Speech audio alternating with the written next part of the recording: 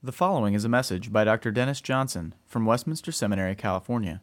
For more information about this message or Westminster Seminary, visit us online at wscal.edu or call us at 888-480-8474. That's online at wscal.edu or call us at 888-480-8474. Please remain standing and hear God's word from Acts chapter 1, verses 6 through 8. So when they had come together, they asked him, "Lord, will you at this time restore the kingdom to Israel?" He said to them, "It is not for you to know times or seasons that the Father has fixed by his own authority, but you will receive power when the Holy Spirit has come upon you, and you will be my witnesses in Jerusalem and in all Judea and Samaria and to the end of the earth." Let's pray together. Father, we ask you that even in these few moments of meditation, a break in our day of labor, an opportunity to focus our hearts on the glory of Christ, the wonder of his cross, and the reality that he is the crucified and risen Savior, that you would nourish us, encourage us, help us to prepare and participate in the calling that you have issued not only to your apostles, to them first, but also to all your people who have received the great Holy Spirit, the divine witness, to be your witnesses to the ends of the earth. So teach us, encourage us, challenge us, we pray. Transform us by the power of your Spirit. In the name, the great name of Jesus, the crucified and risen one. Amen. You may be seated.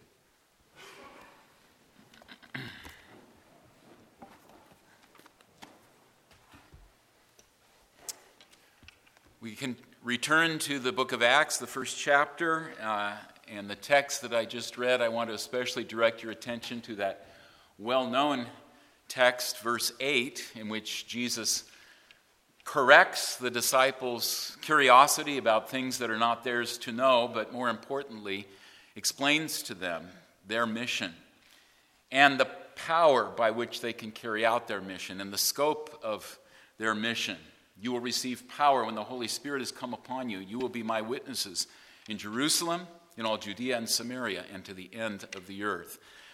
Three streams of Old Testament promise flow together into those words of Jesus.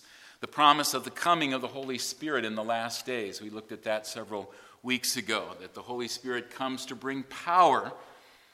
And because he's the Holy Spirit, he also comes to bring purity, to cleanse us, as he is the now indwelling, divine third person of the Godhead, now dwelling among us here. So he comes to bring purity, but he also comes to bring power. And that's a theme that we find promised in the prophets, through the prophets. Not just as far back as John the Baptist, but much further back. Certainly in Joel's prophecy that Peter will quote on the day of Pentecost in the second chapter, but also in the prophecy of Isaiah, where God promises to pour out water on a thirsty land, his Spirit on the offspring of his people. Promise of the Spirit. Second stream, you shall be my witnesses. This is a stream that we also find in the prophecy of Isaiah in various passages in the chapters around the 40s and a little bit beyond. God challenges the pagan gods worshipped by the other nations to present a lawsuit to prove their case that they can do something in the lives of their worshipers. He says at one point here in Isaiah 43, "All the nations gather together and the peoples assemble. Who among them can declare this and show us the former things?" That is, among these gods that the nations worship. "Let them bring their witnesses to prove them right, and let them hear and say it is true. You are my witnesses, declares the Lord." The ESV says the Lord. The Hebrew is Yahweh. Sometimes sort of misassigned vowels led people to call it Jehovah. You are Jehovah's Witnesses, right? Israel are Jehovah's witnesses. You are my witnesses, my servant whom I have chosen, that you may know and believe me and understand that I am he. Before me no God was formed, nor shall there be any after me. I'm unique, and my people Israel, you are my witnesses. You can testify. Well, Israel didn't do so well testifying always. The evidence was there, plain to see, but as Isaiah also says, Israel had a problem of blindness, and a blind eyewitness is not so useful. But God would heal their blindness. The Lord would restore his people to their mission to be his witnesses. That's what's happening in the first chapter of Acts. Jehovah in the flesh is standing now, still bearing the signs of his suffering, the scars of his wounds. Jehovah is standing in the midst of his people, and he is saying, you shall be my witnesses, that I am uniquely the one true and living God, that there is salvation in no one else. That's what Peter will say in Acts 4. Even as God speaks through Isaiah here, I am the only Savior, so Peter will say, salvation in no one other than the name of Jesus. The uniqueness of Jesus, who is Jehovah in the flesh.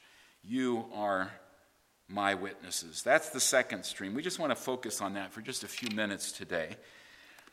As you can see, and this is an address, first of all, to the apostles, and that's important. As Luke had already told us, we saw at the beginning of these series of meditations, Luke goes out of his way to point out that it was to his chosen apostles that Jesus presented himself with many convincing proofs, demonstrating the reality of his resurrection, because that's their distinctive mission as the foundation stones for a new temple, a new church. They are to bear witness to Jesus' resurrection. And so by the end of this chapter, as the church is waiting between the ascension of their Lord to heaven and his celebration of his enthronement with the outpouring of his Spirit on the day of Pentecost, one thing needs to be done. The number of the witnesses need to be completed.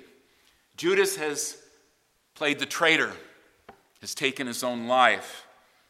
Peter says now, having learned to read the Bible the way Jesus had been teaching them to read the Bible, and it's all about him, Peter says it's necessary that there be a replacement for Judas. And he has to be one of those men who traveled with us the whole time, from when John was baptizing and calling people to repentance, all the way through to the ascension. Why? Because he must be a witness with us of Jesus' resurrection. On the day of Pentecost in chapter 2, Peter spoke for all the apostles, declaring that Psalm 16 had now been fulfilled, not in David's experience, we have David's tomb to this day, but in David's greater son, who was not allowed to see corruption, but was raised from the dead. As Peter says, this Jesus, God raised up, and of that we are all witnesses. Great focus on the resurrection, not only because the resurrection demonstrates that death and the grave have no right to hold Jesus, the Christ, the innocent one. Peter makes that point on the day of Pentecost as well. Death can't hold him. He's the innocent. He's the righteous one. Life is his heritage, not death. And so death had to give him up.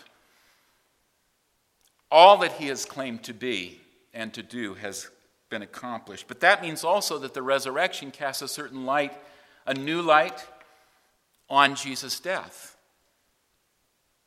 Over in Acts 5, one more time, when we look at the apostles speaking of their calling to be witnesses now before the Jewish high council, in Acts chapter 5, verse 30, Peter and the other apostles boldly inform the Sanhedrin, the God of our fathers raised Jesus, whom you killed by hanging him on a tree.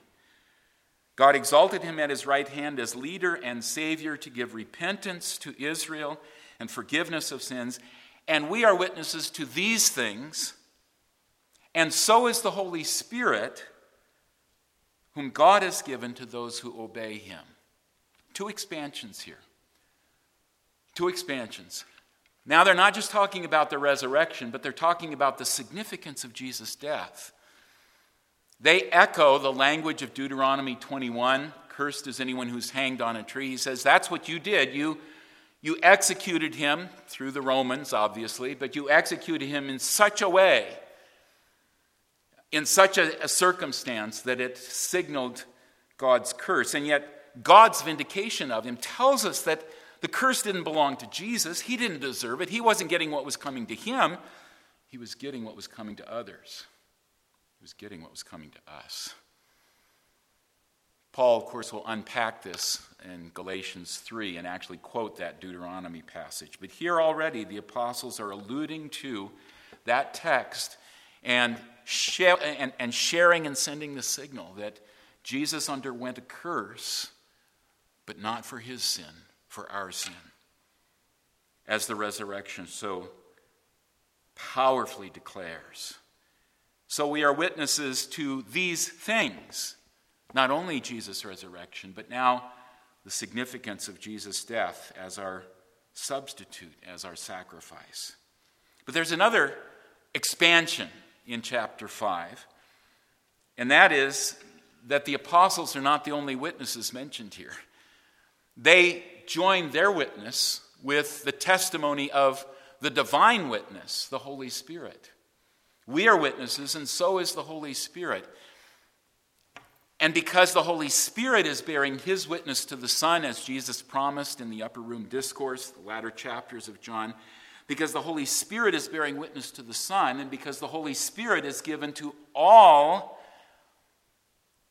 whom he enables to obey the call of the gospel, not just to 12, but as the day of Pentecost shows, on everybody who was waiting for the promise of the Father to be poured out by the Son from the throne. Everybody was speaking the mighty deeds of God on the day of Pentecost.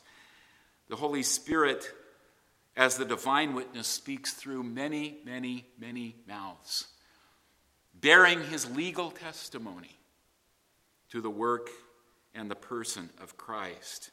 And so in a few chapters beyond chapter 5, when Stephen, the witness, Martus, the witness, martyr, bears his witness even to the death, and persecution breaks out, and the beginnings of the dispersion, of the scattering of believers like seed, Jesus predicts here in 1:8, Jerusalem first, but then Judea and Samaria, and then ultimately the ends of the earth. When that Judea and Samaria phase begins, everybody's scattered from Jerusalem, Luke says, except the apostles. And so it's the non-apostles, Luke says in Acts 8, who go out into Samaria, like Philip and others, telling the good news about Jesus. There's an expansion. First based on the apostles' eyewitness testimony to the resurrection of Christ and what it says about Jesus' death. But now, based on that, Paul would say in his architectural language in Ephesians 2, founded on that foundation of the testimony of the apostles and prophets with Jesus as the cornerstone, now the whole church is building and the whole church is bearing witness. Years ago, I served on the session of New Life Presbyterian Church with a dear brother, a dear elder whom the Lord has called home now. By the time I met him, he had to retire from the police department up in the LA area, having lost his eyesight because of diabetes. And Jerry at one point taught an adult Sunday school class in our congregation entitled, "But What If I Don't Have a Testimony?" Jerry had been born into a covenant Christian home, raised to know the gospel, and could not remember a time in his childhood when he didn't trust and love Jesus. And he wanted to go after that sort of impression that we sometimes have in evangelical subcultures in America, that you don't have a testimony unless you can speak of a really lurid and violent and wicked past of unbelief, and then a radical conversion. Some of the Corinthians had that kind of testimony, Paul says. Even Paul would say, though he saw himself as righteous, he had a testimony of having violently persecuted the church and then being, as you know, arrested by Jesus on the Damascus Road. But Jerry said, really going after that assumption, that sort of template that we have in our minds, that that's what my testimony is. The point of his class was, you have a testimony, because it's not about you.